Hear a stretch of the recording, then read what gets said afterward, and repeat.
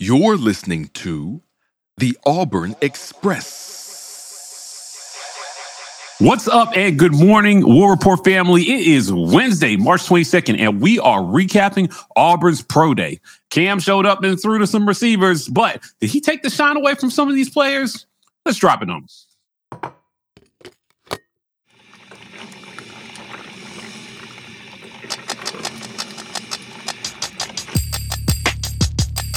You are now listening to the War Report. Good morning, War Report family. It's your boy Mike G. I'm here with my guy B. Will. We're talking Pro Day today. Let's jump right in. Auburn had their annual Pro Day. For those of you who don't know what this is a chance for former players who are going to the league in this next draft cycle or free agent cycle to get a chance to display their talents for the scouts, especially if you did not get invited to the combine. Now, big news be Cam Newton decided to show up to this thing. There were no quarterbacks. It should be noted there were no quarterbacks draft eligible throwing at A-Day. So it was mostly Cam Newton and Holden Gariner throwing to John Samuel Shanker, Cedric Jackson, Kalen Newton, and these guys that were out there. So I want to start with talking about what stood out to you about the Pro Day numbers, and did anybody improve their stock significantly from what you could see? So we know that Cedric Jackson had a rough 2022 campaign. I think with the numbers that he put up, he had to have at least turned somebody's head. And I doubt he was on draft boards. His production ticked up a little bit at the end of 2021. We were kind of excited for him. 2022, it just did not happen. I mean, of course, the passing game was awful for a lot of reasons in 2022, but even early in the season when he had some opportunities to make an impact, he didn't. So I have to imagine that he needed to put up the type of numbers he put up to just get on people's radar. Because I doubt he was on too many scouts' radar, but hopefully he did. Hopefully, maybe he can make a practice squad, be a special teamer guy, and work his way onto some fields here at the next level. I think it's possible that he could, with just his athleticism, special teams, he could definitely be a special teams guy. Well, let's talk about some of these drills that they do at Pro Day. For those, again, this wasn't televised, so you maybe saw some highlights. Two of the main tests are the 40-yard dash and the 225 bench test, where they put 225 pounds on the bar, and you just got to hulk it out, man. As many reps as you could do of 225. Now, I will tell you, in college, Brian and I used to go down to the AC and do this with 185. I would slay him by about 10 reps every single time. You probably lying. I have no idea if you tell the truth or not, because I don't remember. So I'm going with that since you don't remember. And these guys, this is an endurance and strength test combined, is what it is. Now, there are a lot of modern day strength and conditioning coaches, Brian, that don't like the bench press because they say you don't play the game on your back. Why would you practice doing this on your back, right? However, they still use this to measure strength and endurance. John Samuel Shanker put up 27 reps. I was impressed. On the I was impressed with that. Yeah. Brandon Council, 29 reps. Super impressive for an offensive lineman. A lot of wide receivers avoid the 225 test because, again, it's that kind of strength is not super functional to what they do on the field. But Cedric Jackson did this, and he put up 13. Him and Kalen Newton put up 13 reps, which is about average. I saw a kicker do that once. So these guys went through bench press first, and then they moved on to the 40. Now, let's stick here for a second. Now, we talked about Cedric Jackson, 4.32. Yeah. Unofficial. And I'll tell you, watching it live, it looked impressive. He looked fast. And in our interviews with players during the Build and Report series, they consistently named him as one of the fastest guys on the team. Yeah. I was a little shocked, but his name just kept coming up. People said, Shed is fast, Shed is fast, Shed is fast. And he showed that. Now, Ike made a point about Owen Pappo going to the combine and upping his stop by running some ridiculous 40 time. Did Shed do the same thing here? Could this 40 time have the same effect for him that it had for Owen? Given both of their tapes are a little suspect. Yeah.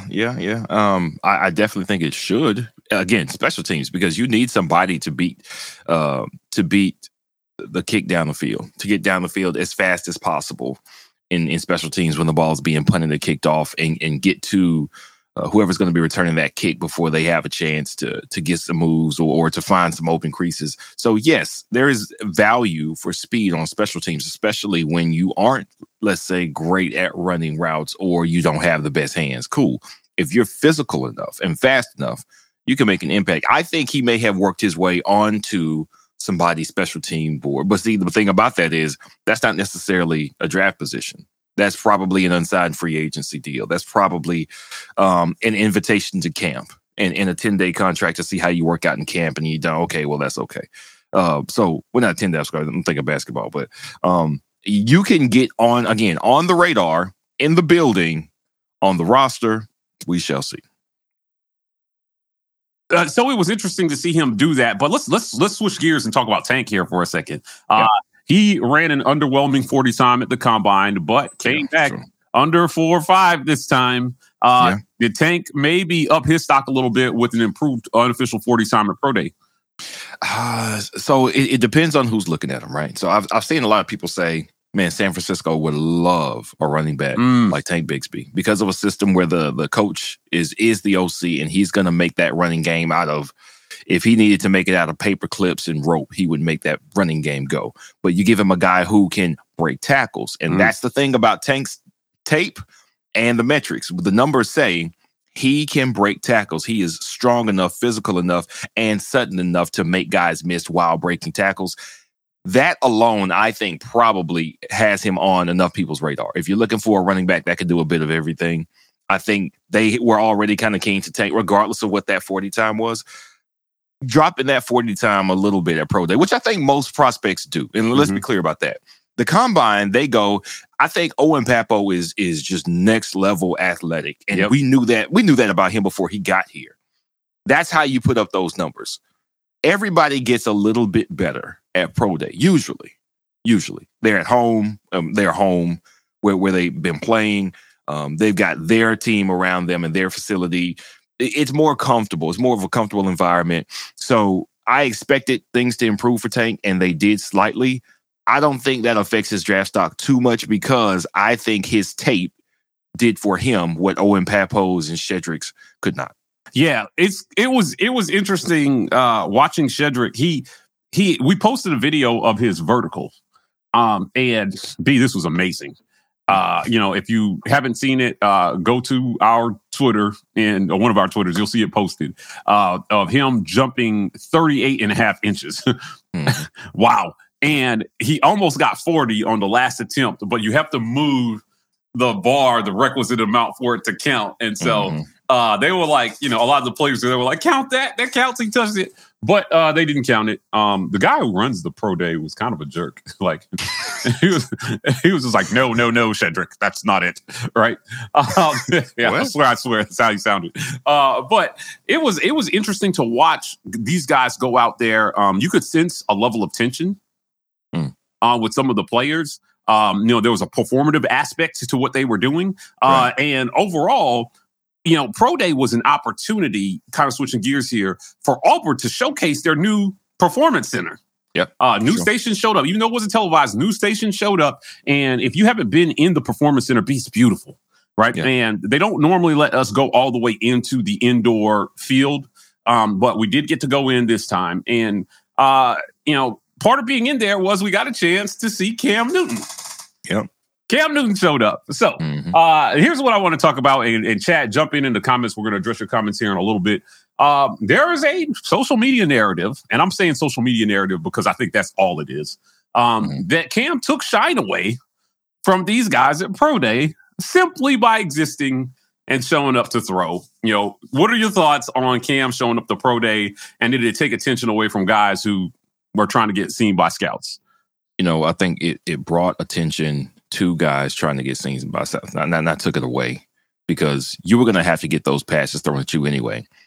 If you said Holden Gardner was throwing them for Samuel Shanker, and yes, okay, you could get passes thrown to you by Holden Gardner, or you could get passes thrown to you by Cameron Newton. All right. Now, if I have a choice, I'm choosing to get passes thrown to me by Cameron Newton. What are you talking about? Caleb came in here. Who do I want throwing me passes? my big brother Heisman winning national championship, NFL MVP? Right. Or do I want a dude? I don't know. I mean, come on. This is a win-win. You get these passes thrown at you, and there are going to be a couple of more teams here than there were going to be otherwise to check. I don't know if all 32 made it. I didn't check that info to see exactly how many organizations sent representation out to our pro day. But I got to imagine that one or two were like, all right, let's go see what he's got. Let's go kick the can on Cam.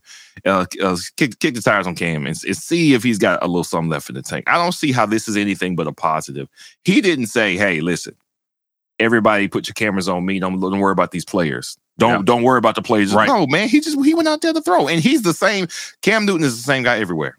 Everywhere. It's not like he was like, man, I can't wait to steal the shine from these players. Man, come on. What are you talking about? He specifically did not take questions from the media after to make sure that no media attention went to him. After pro day was over, he showed up and he throwed. I was there. A lot of the media was there.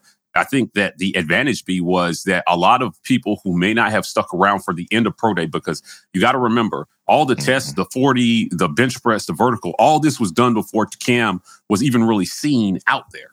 Right. So, like, nobody didn't watch Shedrick Jackson run a 4.3 because Cam was there.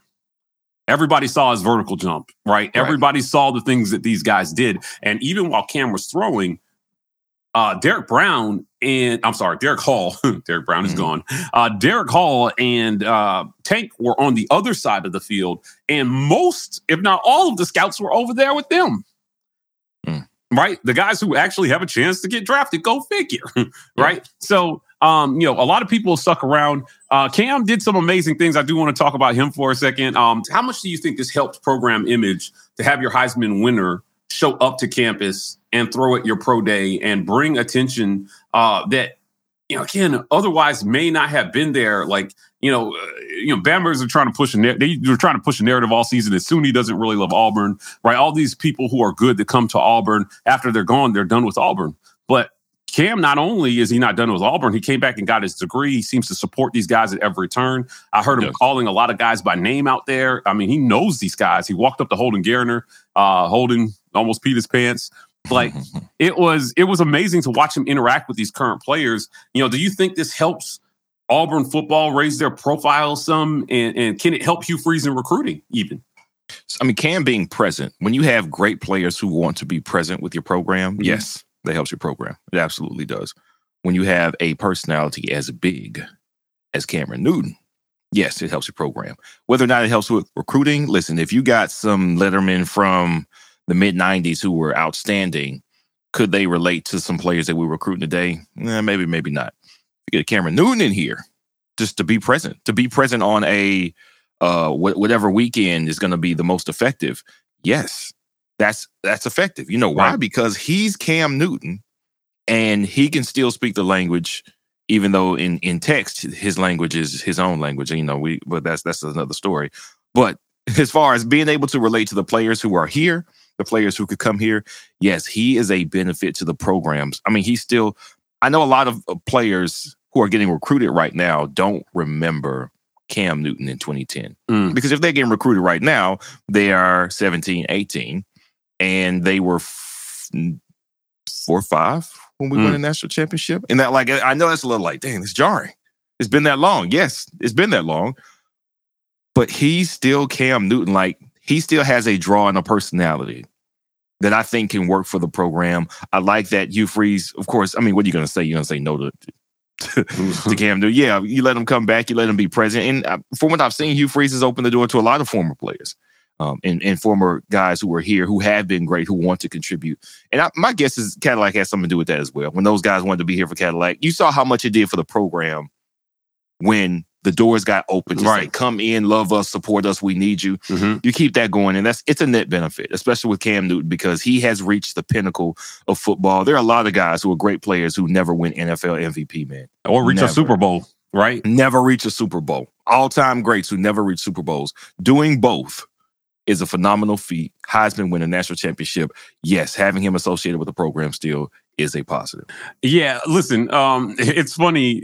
He's such a big personality, and what ended up happening was while we were out there, he got out and he was just like, man, we need some music out here.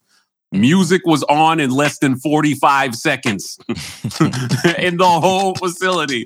It was crazy. I was like, wow, they got that rap music on quick.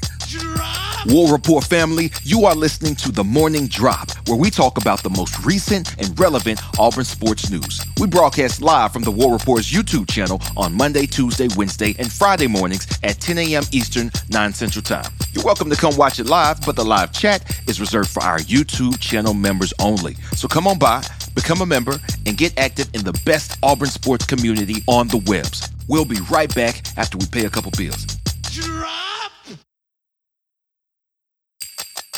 Thanks for sticking around through the ad break. Now here's the rest of your morning drop. Corey Weber says Tank would excel in Dallas coming behind Tony Pollard. Interesting. Is Ezekiel Elliott's time done in Dallas? That boy is cooked. Is he cooked? Ezekiel Elliott is cooked, man. Like Tony Pollard would get in the game and you would just instantly see the difference, man. I think a back like Tank could make a difference anywhere. Young, hungry. Like, what's the guy who he was in KC this year and he won it? Pacheco.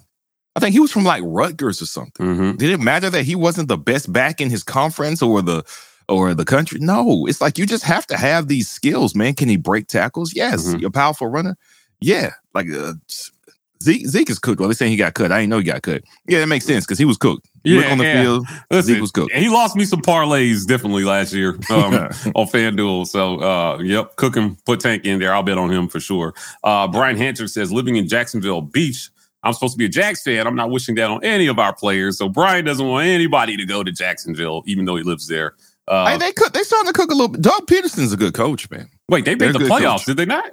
Yeah. And they had a phenomenal comeback versus the Chargers. So they won their first game in the playoffs, which is very unusual for the Jaguars. I wouldn't be mad at him going to Jacksonville. Go somewhere where there's a good coach. Shanahan. I'm not sure about Dallas's coach. Sorry, Corey, and all the rest of y'all Cowboys fans. But Peterson, Shanahan out in San Fran.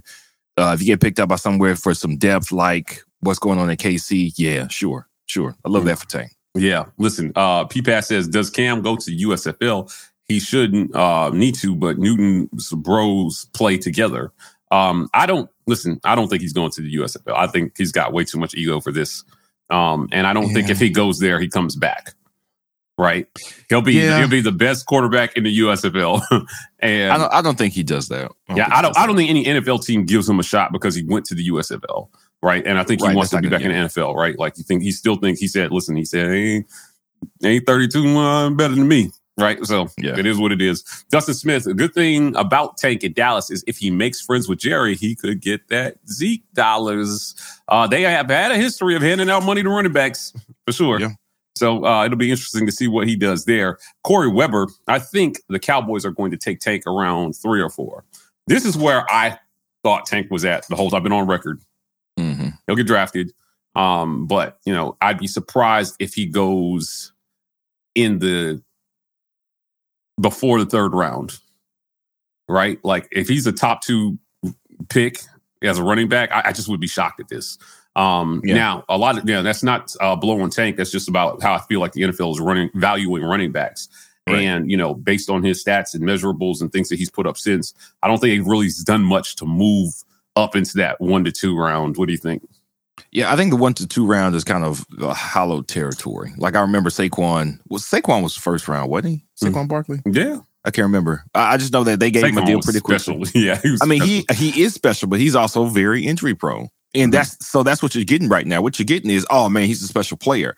He should be a first round talent. Okay, he is. Mm-hmm. Now, the next step is, can he stay on the field so you can reap the benefits of him being a special talent? And a lot of times the answer is no, because running back is just such a difficult position to play and stay healthy. So what these teams are going to do is, okay, maybe they do go early for a running back, but they're not going to give you a second contract. Right.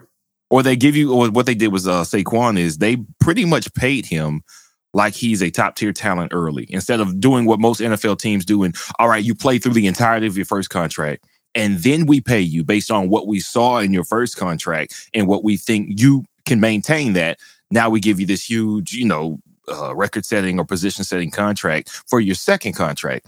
They paid Saquon in like year 2 or 3, and he had been hurt. It's just like, okay, you will never be as good as you are now because this is the youngest you will ever be.